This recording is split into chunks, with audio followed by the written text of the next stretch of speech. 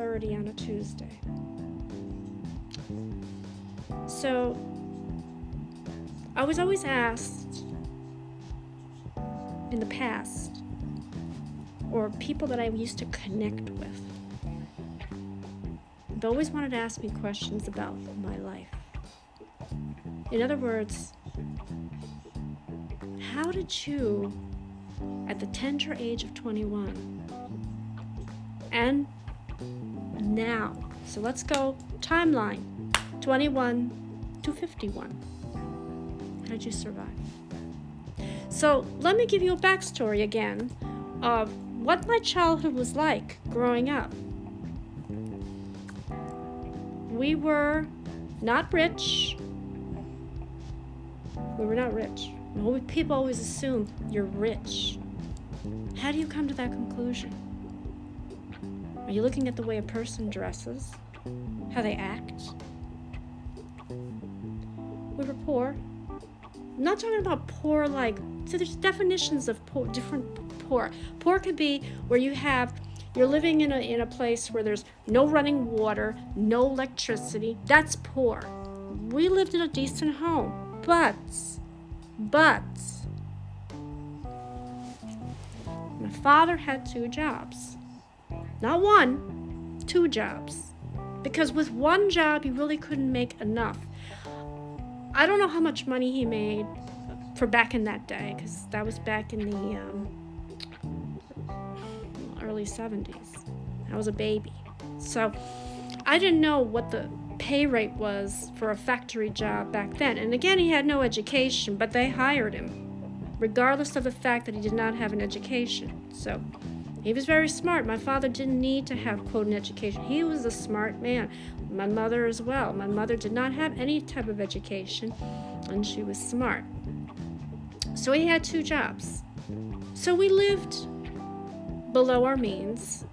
But again, we weren't rich. There's always people assume that you're rich, because you get the nicer things. Well, my father worked hard to provide those things for us. We didn't just go out and get them, My father was of a given nature. I've always mentioned that because, again, where do you get your heart from? Where do you get the compassion and loyalty? From my parents. My parents were my only teachers in life. Yes, I went to school, but to be honest with you, I didn't really learn anything in school. In elementary school, in junior high, and high school. And even when I took like a couple of years in college, didn't really learn anything. See, in order for you, again, to experience life, you have to live life. You have to go through challenges and obstacles that will make you into a well-rounded individual. But you also get your teachings from your parents. Your parents are your biggest teachers. They could teach you everything they need to know about life, even if going back into their own life story. I look at them as my inspiration, as my wisdom. In other words, they told me the stories of how they grew up, how they were poor, how they didn't have much of a childhood. They had to grow up pretty quickly. They had to help their families out. It was rough. And then my father went off to fight in the Korean War, and he told me the stories of how many people he lost, a lot of comrades and friends, and some made it out alive and some didn't. And that was painful for him to talk about. And then he met my mother, or actually no, he knew my mother before, but they really didn't connect until later in life. And they got married later in life, but you know what? It was worth it. And he loved her so much. He went to my grandmother and my uncles and aunt to ask for permission to marry my mother. He wanted that, an old-fashioned courtship, which I thought was really nice. And you really don't see that anymore. That's kind of like phased out right now. But it was nice for that time. They lived a very storybook type marriage. It was like a happily ever after, in which I do believe. See, when I was a little girl, I used to read Cinderella and Sleeping Beauty and Snow White. Those were the storybooks I read, and I always believed that one day your Prince Charming will come. And everyone's like, oh, you really believe in fairy tales? Yes, I do. Why not? You don't think it's possible? Again, love is an emotion that everyone should experience. Everyone should have love in their life. Everyone. I don't care who you are. Everyone should have love in their life. You know, love is a beautiful emotion to have, and not many people can achieve it. Not many people can attain it. Some people can't find love. Well, maybe they're not looking. But you know, one day you will find someone who will complete you, someone who will uplift you, someone who will make you feel so beautiful and warm inside. It's such a beautiful feeling when someone from across another continent, like my husband, is thinking of me. I think of him, he thinks of me, we think of each other. And you always have to say, I love you, I love you. You have to say it so many times because it makes you feel good.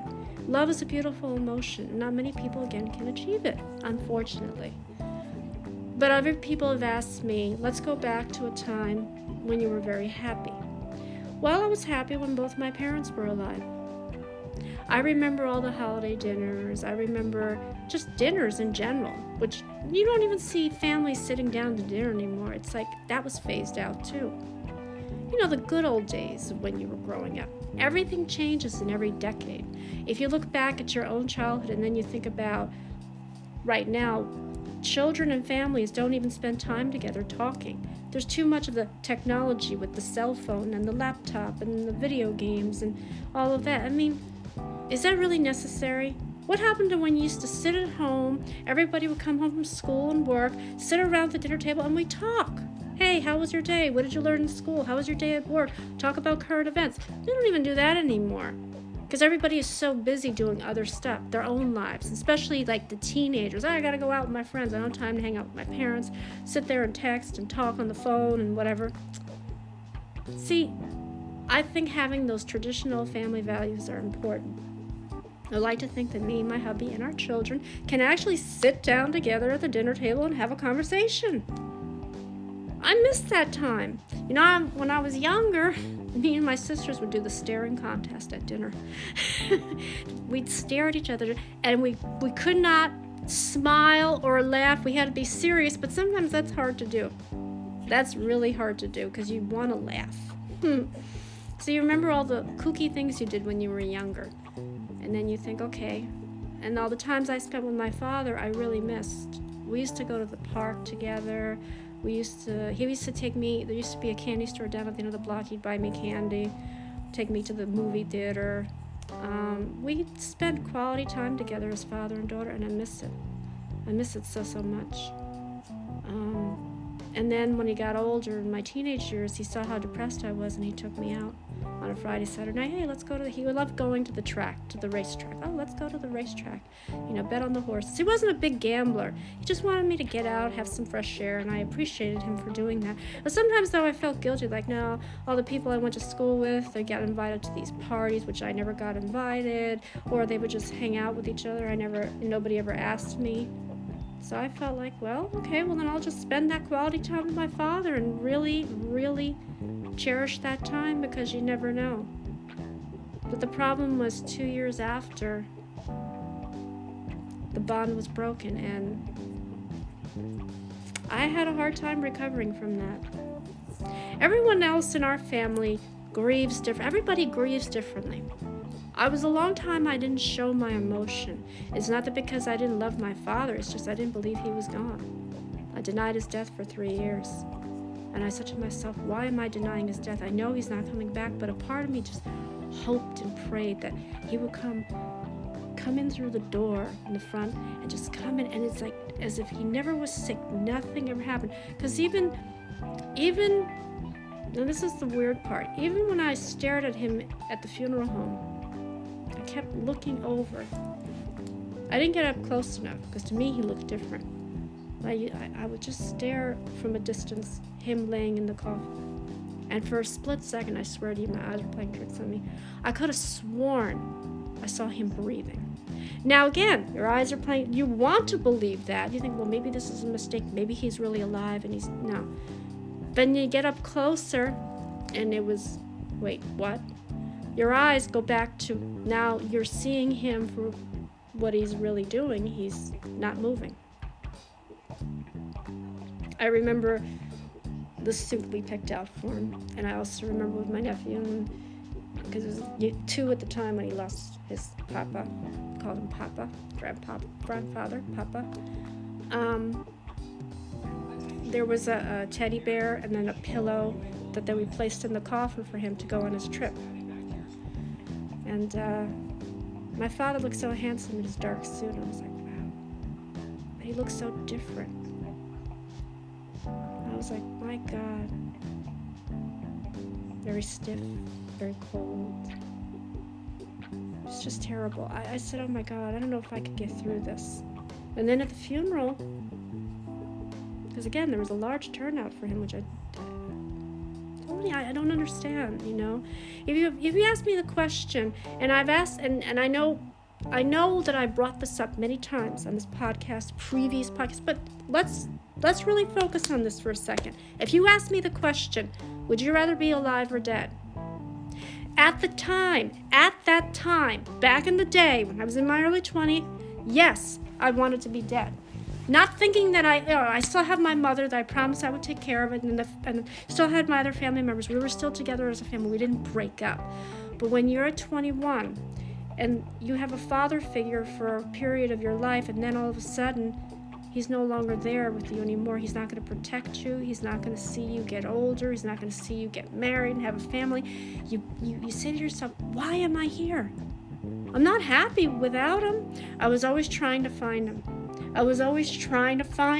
Every place he went to, I went to. I thought, well, maybe if I went to the places he went to, he would magically show up. That wasn't the case. So 3 years of my own life, I denied his death. Now I've accepted it because he's been gone for so long, but I always wished I could have kept something of his. Like, I want to remember how he spoke. I don't remember his voice. I try to remember what he looked like before he got sick. I can only remember through pictures, but pictures were right before he was sick, like in his younger years. And I say to myself, I wanted to take myself out of my own life because I thought it didn't matter what I did. He's not going to see it. Anything I do in my life, he's not going to see it. He's not going to praise it. So what difference does it make, right? Then I thought to myself, well, wait a minute now. I want to see how I'm going to turn out down the line. I could discover something. I could create something. I could be a success. I could have what I want, all that happiness. But I let myself get hurt. I let myself get taken advantage of, and I thought, I don't want to do that again. I survived a rape that was brutal. I didn't tell my family because I didn't want to hear you should have known better, or how could you do that, or what's the matter? I didn't want to hear that. You know, I was still fresh from losing my father. I didn't want to hear all that negativity. So I didn't tell anybody. It sat with me for that many years. And I never knew how to trust men. I didn't know what their intentions were. So when you're at that age, you think, well, nothing bad's going to happen to me. See, I thought like that. See, when you're in your 20s, you think you're invincible. Oh, yeah, look at me. I'm a grown adult. I can take care of myself. Nothing bad's going to happen to me. You have that mentality, and it's wrong. It's the wrong mentality to have. So you say to yourself, I'm going to get through it. And I did. I survived it. You know, he could have easily taken my life, but he didn't. So that was a chapter in my life that, again, if I were to introduce that into the first part of the book, all of you would be crying. But again, I survived it. So I became the hero, like a Wonder Woman hero back in the day, because I got out of it. Then it was difficult because then I suffered from depression, and I did go to therapy, but therapy, again, didn't help me at all. Therapy was more of a, not for me, it's for other people. I can't sit there and listen to someone or have them listen to me, write in their little notepad, and then the couple of sessions after, oh, here, let me give you some medication. I think you have this. No, you don't know what I have. You don't know what I've gone through, and stop putting the blame on me. Because everything that I had said, they twisted it around. I'm like, what's the point of going to therapy if that's how I'm going to be attacked? So I stopped going to therapy, and I became my own voice of reason. You know, I was the person that gave myself advice, mentored myself, assured myself, consoled myself. You know, it's like, that's why when someone will take offense to me saying I am my own best friend, well, I didn't have friends, and the friends I had never were around. They were never around. They were just doing their own thing. God forbid if I even bothered somebody or called on the phone, I would either get a voicemail, an answering machine, or the classic, I didn't know that you called, that kind of lie right there, So I was by myself, basically. And it was pretty lonely not having anybody to talk to. Again, I didn't want to talk to my family because they were going through their own time, their grief, and and I was grieving in my own way. But I got through it. And then I remember saving someone, a friend of mine, because years before that, when I was in school, when my father was still alive, I was depressed for whatever reason. I wanted to kill myself, and he said, "No, I'm not going to let you do that. You're too beautiful." And what does beauty have to do with it? Look, I get you don't have friends. Hey, I don't have many friends. See, that's the problem, and I want people to understand this. Even now,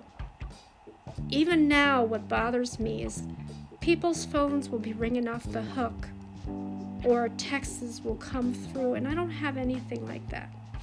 I don't have anybody calling me randomly. I'm not important to anybody. The only person that I'm important to is my husband. But again, I don't want to burden him too much. I feel like I don't want to bother him when he's busy, or, because I know he wants to see me happy, and I'm trying to be strong and happy, but it's hard sometimes. You think everybody in this world has somebody to fall back on. I look at my friends, my family, and the friends that they have on their phones. They have so many people that get in touch with them. My phone barely rings, and if it rings, it's for either a scam call, or maybe someone's calling me back for a potential job, or whatever it may be. Once in a blue moon do I ever even have any family contact. Okay, and it hurts. It really, really hurts. And I think to myself, well, why is that? Why do I have that?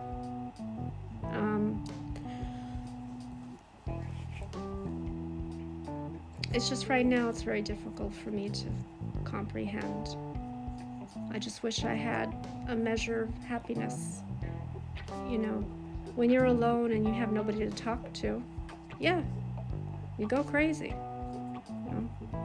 And that's why I think, well, maybe I should go out and try to find a job, a second job. I can't even find a first job, never mind a second job.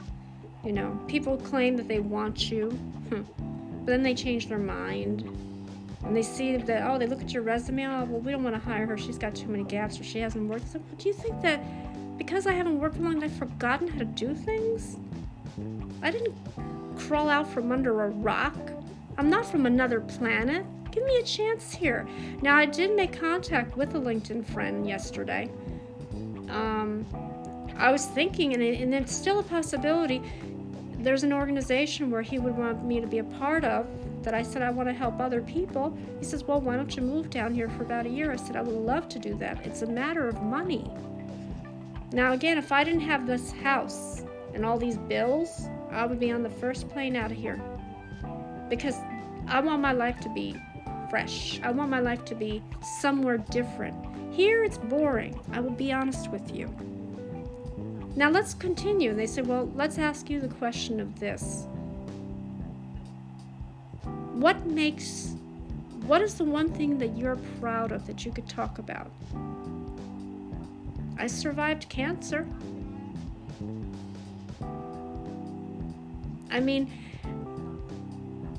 And how I found it, again, a lot of people are really mesmerized. So they say, well, how did you? Well, I went into the mirror. I noticed I had something in my left breast, but I didn't really think it was anything. I found it to be like a marble. It felt like a tiny marble rolling around in the breast, right? But I didn't think anything, because I didn't go right away to the doctor. I could have gone, the thing is, I could have gone right away to the doctor, and I didn't. I just let it go. But then I thought, you know what? I better take myself in, because what if it is something and can be treated? The problem is I waited too long, and when I did finally go to the breast specialist and she took the biopsy, it was a malignant tumor, a 9-centimeter tumor growing in the left breast. And it needed to be taken care of right away, because she says, if you hold off on getting it treated, we're talking about your life here. You could die. Now think about this. All right, think about this. Imagine someone's telling you, you need to take care of this right away. In other words, you need to physically, right away, go to another doctor, go through all the tests, so they can give you a confirmed diagnosis of what you had. You're staring death in the face. Now, this is what you think to yourself. I'm 35 years old. No history of it on another side of the family. My father didn't have it, my father's family, nor my mother's side. So, there you go. The first one in my family to have cancer, okay? And if I have a daughter, I will pass it down to her. That's very, very reassuring, But at the time, you think 35 years old, and you're like, wow, 35. Can you imagine life or death? Can you imagine, oh my God, I'm 35. I haven't really begun, you could say I've begun my life. I've done this and this, and I haven't really done anything to make myself proud. And I think to myself, at 35, I don't want to die. I still have a lot of life left in me. There are things I want to accomplish. I want to get married. I want to have kids. I want to be a success in life. I want to be able to talk about my story. Let others know, hey, look, don't give up. Never give up. Cancer, again, is the devil. Cancer is a demon that wants to take over every part of your body if you let it. If you let it. But you say to yourself, no, I'm going to fight because I have value. As a human being, I have value. I belong in this world just like everybody else. Because again, I've heard this from people. When I was battling my cancer, after my last chemotherapy treatment, there was a young woman who was in her mid to late 20s. She goes, oh my God, I was diagnosed with breast cancer. And I happened to walk by her, and she's like, I'm so scared. I don't know what's going to happen to me. I said, you know what? Don't be scared. Don't let fear play a big part of your life. First of all, you make yourself afraid. Knock that fear out. Say to yourself, I'm here to fight for my life. I have every right to be on this earth just like everybody else. I have value. I have worth. I mean something to someone. The most important thing you need to remember is you have to have that support system. You're not going to fight this illness by yourself. You're going to say, yeah, I could do this. I will take myself to the doctor. I will take myself to get treated. No, you say all of that, you're not going to do it. Trust me. Because I hate hospitals and doctors. And if I did not have my mother and my family members to help me through it, I'll tell you right now, we wouldn't be having this conversation. I would have been dead a long time ago. I would have just let the disease consume me. I'll be honest with you. You cannot do this by yourself. You can't.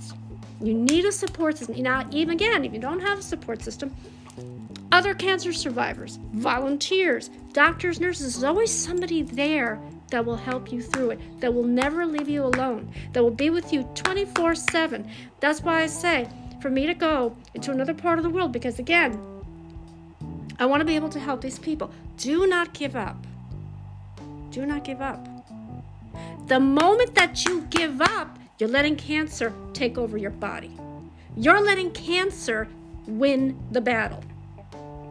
It's like you're surrendering. You get the white flag going. No. I will tell you something. I look back at that time and I think to myself, at one point, I did want to give up. I was so ready to give up. I was ready to call it quits. And my mom said, no. My mom forced me to see that there's more to life than throwing in the towel. You don't do that. You fight. I understand you're going through pain. I understand your quality of life has changed. It has. I didn't know.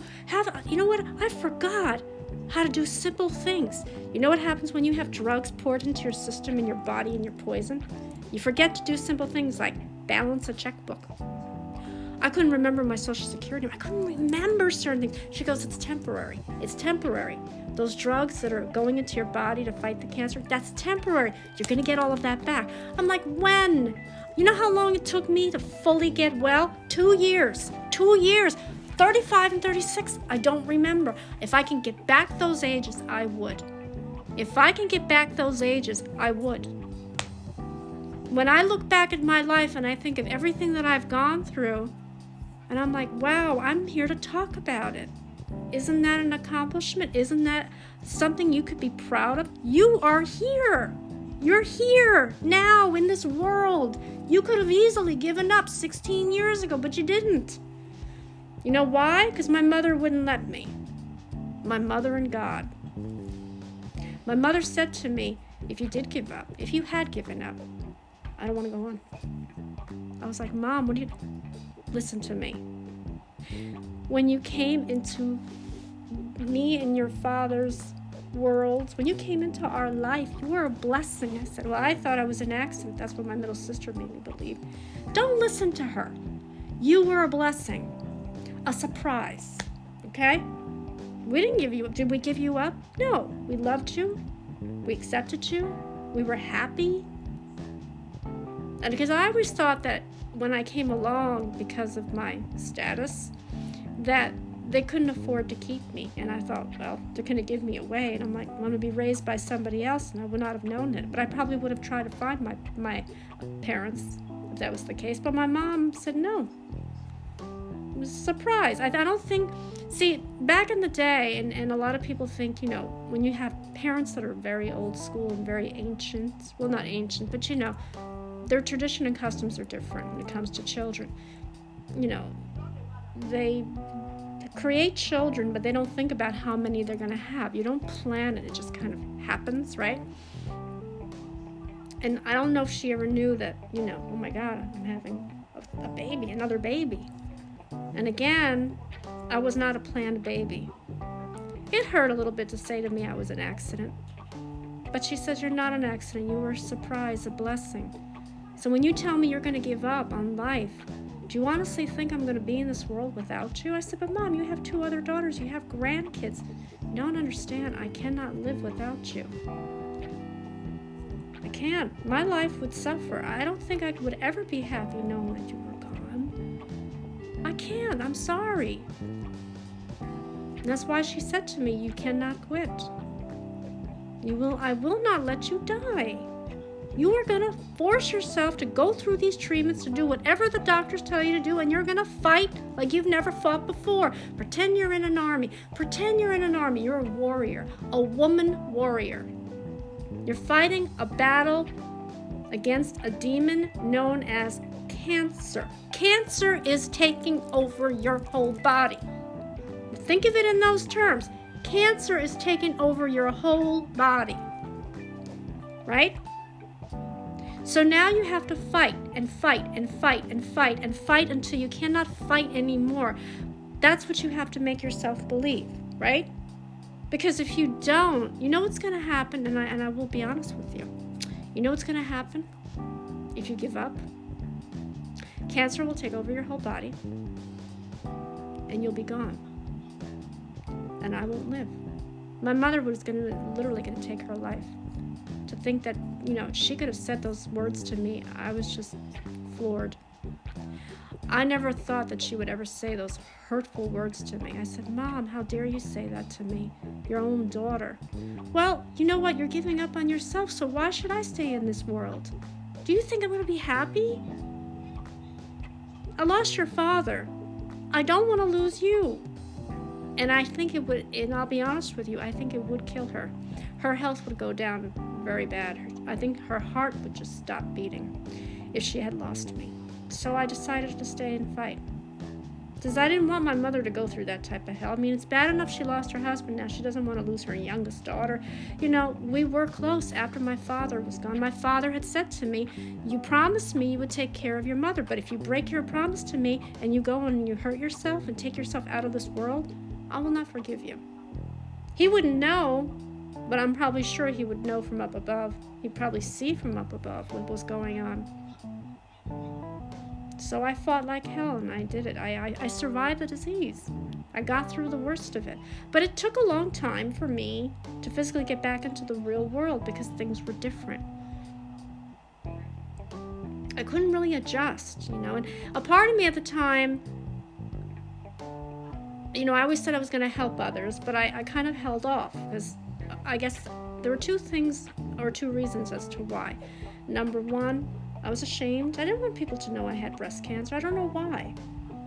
I think most of the people, the neighbors, knew because, you could tell.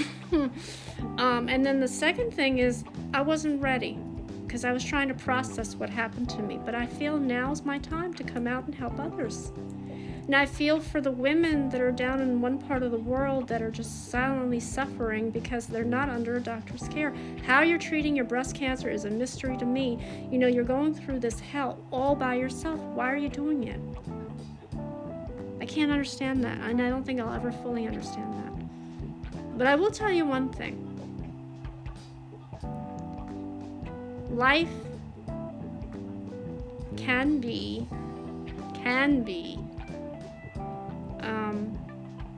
difficult, unless you make it difficult. You yourself are the captain of your life. You're the one who makes the decisions of what you want to do in your life, where you want to go, where you want to be, what you want to do, you know. And again, in order for you to get through life, anything in life, struggle, failure, strength. Struggle, failure is equal to strength, not weakness. So if somebody comes up to you and says, "What are you talking about?" Listen to me. If you've had the background that I have growing up, where you're humble, that's why I said, if you look at my nickname, if I do a documentary or a true-to-life story about what I went through, humble survivor. Humble survivor. Humble are people who are compassionate, who give of their time, energy, and love to help others because they know what it's like to be in a situation like that. So that's what we have in common, correct? Survivor, not just cancer, but all of life, you know, and you say to yourself, how do you stay so focused in this world? Well, you have to be positive. No matter how hard it gets, and for me, it's still a struggle, I'll admit it to you. There are times when I'm depressed and I cry. But I got to remember something. I don't want to be, quote, negative. Because when you're negative in a positive world, it will not work. Who wants to be around someone who's constantly down on themselves? You know, they always say that you should pay attention to the people in your life that are going through a hard time. In other words, they're going through difficulties in life. And you say to yourself, how can you help those people? You know what? Check up on your friends. If you have friends or people in your life you haven't spoken to in a long time and you connect with them, ask them the questions. Keep asking until you find out exactly what's going on. They may not want to talk to you. Maybe they're ashamed. They figure, well, you know, I don't want to burden anybody with my problems. Reach out to them. Find out how they're doing. If there's even a hint of depression in their voice or they don't feel like themselves, talk with them. Talk with them. You know, if you're close by, take them out. You know, hey, let's get together. You know, I wish I had somebody close to me who can do that. But unfortunately, I don't. So how do I keep myself from going down that path? I do podcasts. I sometimes listen to my own podcasts. Or I will, if I'm lucky enough to talk with some LinkedIn contacts, I will talk with them. We'll text, you know. Sometimes we talk on the phone, depending on, you know, the time, because there is a time difference around the world. But I fully understand that. Because I used to work in international, so I have an understanding of the whole time difference thing. Say some people don't, see? I told that to people when I used to work in logistics and international. I love having that rapport with people from all over the world because I fully understood their needs. So you accommodate to their time. Right now, I was talking with someone earlier, and he said to me, I'm grateful that I connected with you because you never know who you can meet on LinkedIn and make a connection where you can do business together. I said, well, I want to help others. This is one of my missions in life is to help others, and not just for people with sickness, education, poverty, shelter, food, everything that our people have lack of. But just think about this. I understand where they're coming from.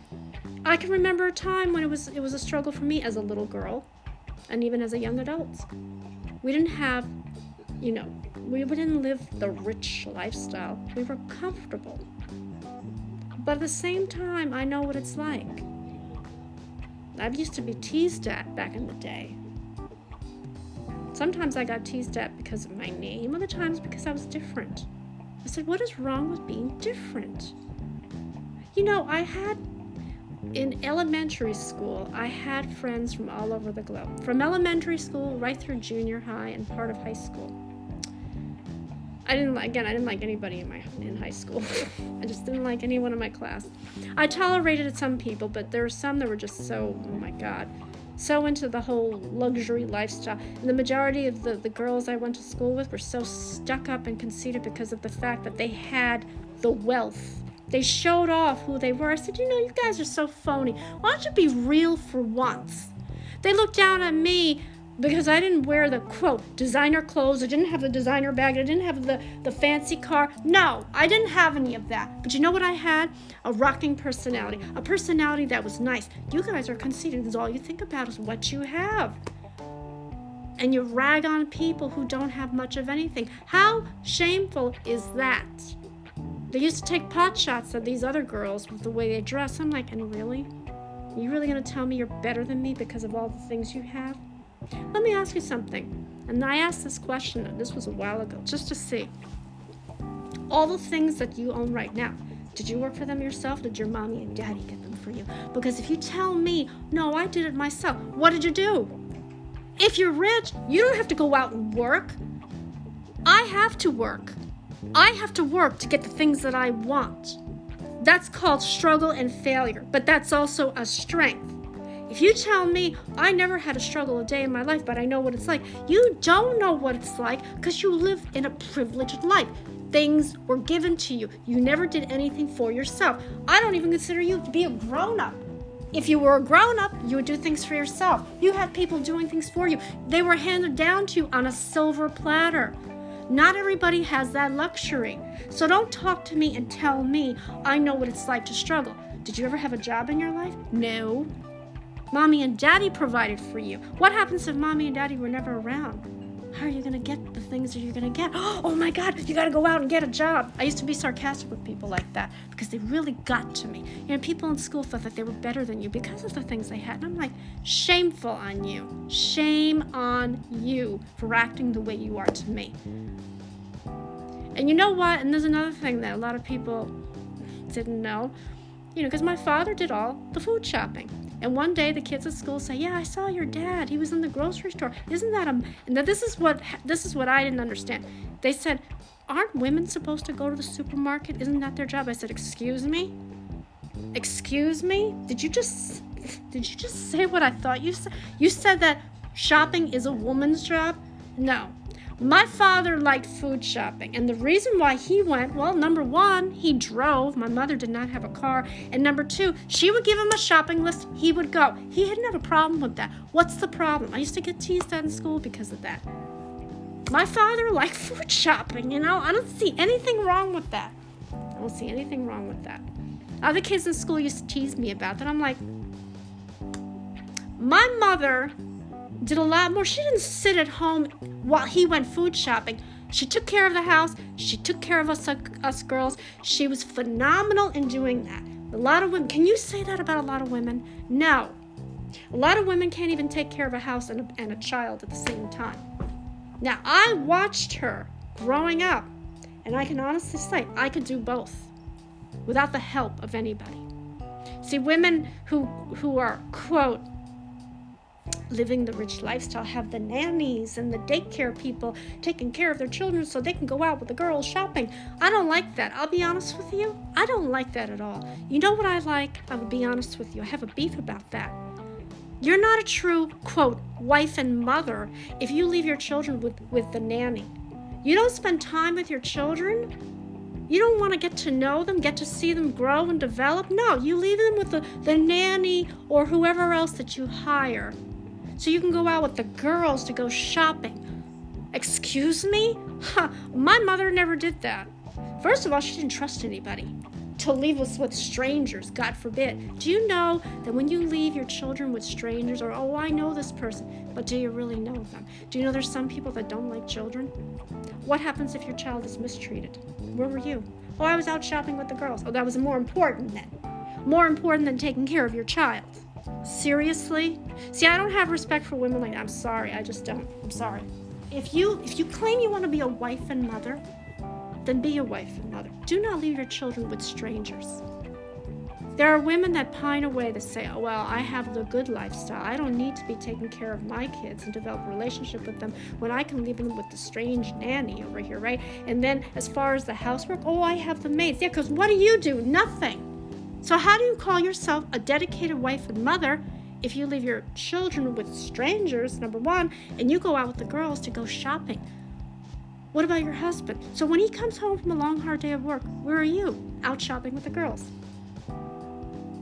What is that? My mother never did that. My mother cooked, cleaned, took care of the housework, took care of us, catered to her husband.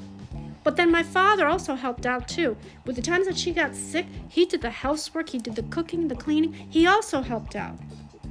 But again, he liked the food shopping, and when I was younger, and even in my teenage years, everybody laughed at that. What was so funny about that? My father liked to go food shopping. What? I sometimes went with them, sometimes I didn't. I don't see anything wrong with that. You know, nowadays I just wonder about people, their mentality that people have. You're basing off of women are supposed to do this, men are supposed to do this. Do you know now? And this, I don't know about other parts of the world, but in this part of the world, a lot more men stay at home while the women go out. So if someone is bringing home money, does it really matter who does what? Now, for me, I'll be honest with you, yes, I like to go out and work and do stuff. But at the same time, when it comes to children, I like to do that myself. I don't trust anybody. I hear the horror stories of women, oh, I trust her completely, but do you really, though? Why don't you put the camera, set it up, and see what happens when your child cries, especially a baby. Babies cannot tell you that someone is hurting me. You're not going to see it unless you see it, and you see the bruises, and you think, my God, what just happened? You think a nanny's going to come out to you and say, oh, yeah, your baby had an accident. Oh, really? An accident. It looks like its leg was broken or its arm was broken. You're telling me a baby fell down and broke his arm and his leg like that? Are you kidding me? No. You know what I think? I think you did it. I am one to attack people like that. And I told my mother, I said, if ever I have a child of my own, I'm not leaving it with a stranger. Hell no. No. Even if it's family members, I still wouldn't trust. Because again, you may not like children. You may attack the children. And for what? You're having a bad day and you're going to punish my child because of your bad day? Yeah, I don't think so. No. No. Nope. Nope. No, I don't trust anybody. See, and that's why I have a beef with women. Women who want to be, quote, a wife and a mother, but you live the lifestyle because your husband is what? Rich? You're not a wife and you're not a mother if you leave your children with strangers, you don't spend time with your children, and then you go out with the girls and go shopping. And what about your husband? You're going to neglect him? There's going to be fights. There's going to be miscommunication and trust. See, that's why marriages end like that. Because you think to yourself, well, my husband can provide for me. Can he, though? What if one day, you guys have a fight, and he says, well, you know, my wife's never there for me. We can't have this. We can't, you know, we're not intimate. We don't have the romance and this. He ends up bringing home a mistress. Then what? What are you going to do then? Because you neglected him. Women should never neglect their husbands. They should always take care of their husbands. If your husband takes care of you, you take care of him. It's like an equal thing. Same thing with children. Why would you leave your children with strangers? Oh, come on. Please, seriously? That's why women hate me, because I do challenge them on that. See, I grew up old-fashioned. My mother would never let us be left alone with a stranger. Would never let anyone take care of us that was a stranger, because you just don't know. You don't know what people's intentions are. You don't know how people are going to react in this day and age. Think of that in those terms. Do you trust anybody? I don't. I hear the horror stories. Hell no. Hell no. My kids will be left with me. Either me or my husband. I'm not going to trust anybody. Same thing with school. You're going to let a teacher discipline your kids? Are you kidding me? Do you know what happened to the substitute teacher? Well, the teacher, she was a witch. She hit me with a ruler because of the whole shoe incident. I said to her, I didn't throw it. How do I have the strength at my age to take a shoe and throw it at someone at the back of their head? How ridiculous is that? But she believed it. My father didn't. Now my father was like, you never ever touch my daughter. I believe her more than I believe you. And my father never liked her either because she was a witch.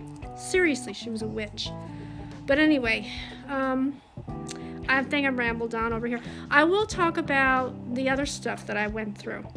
So I'm going to let you guys go because I'm looking at the time I went over. Just stay positive. God bless all of you. Stay strong. Take care.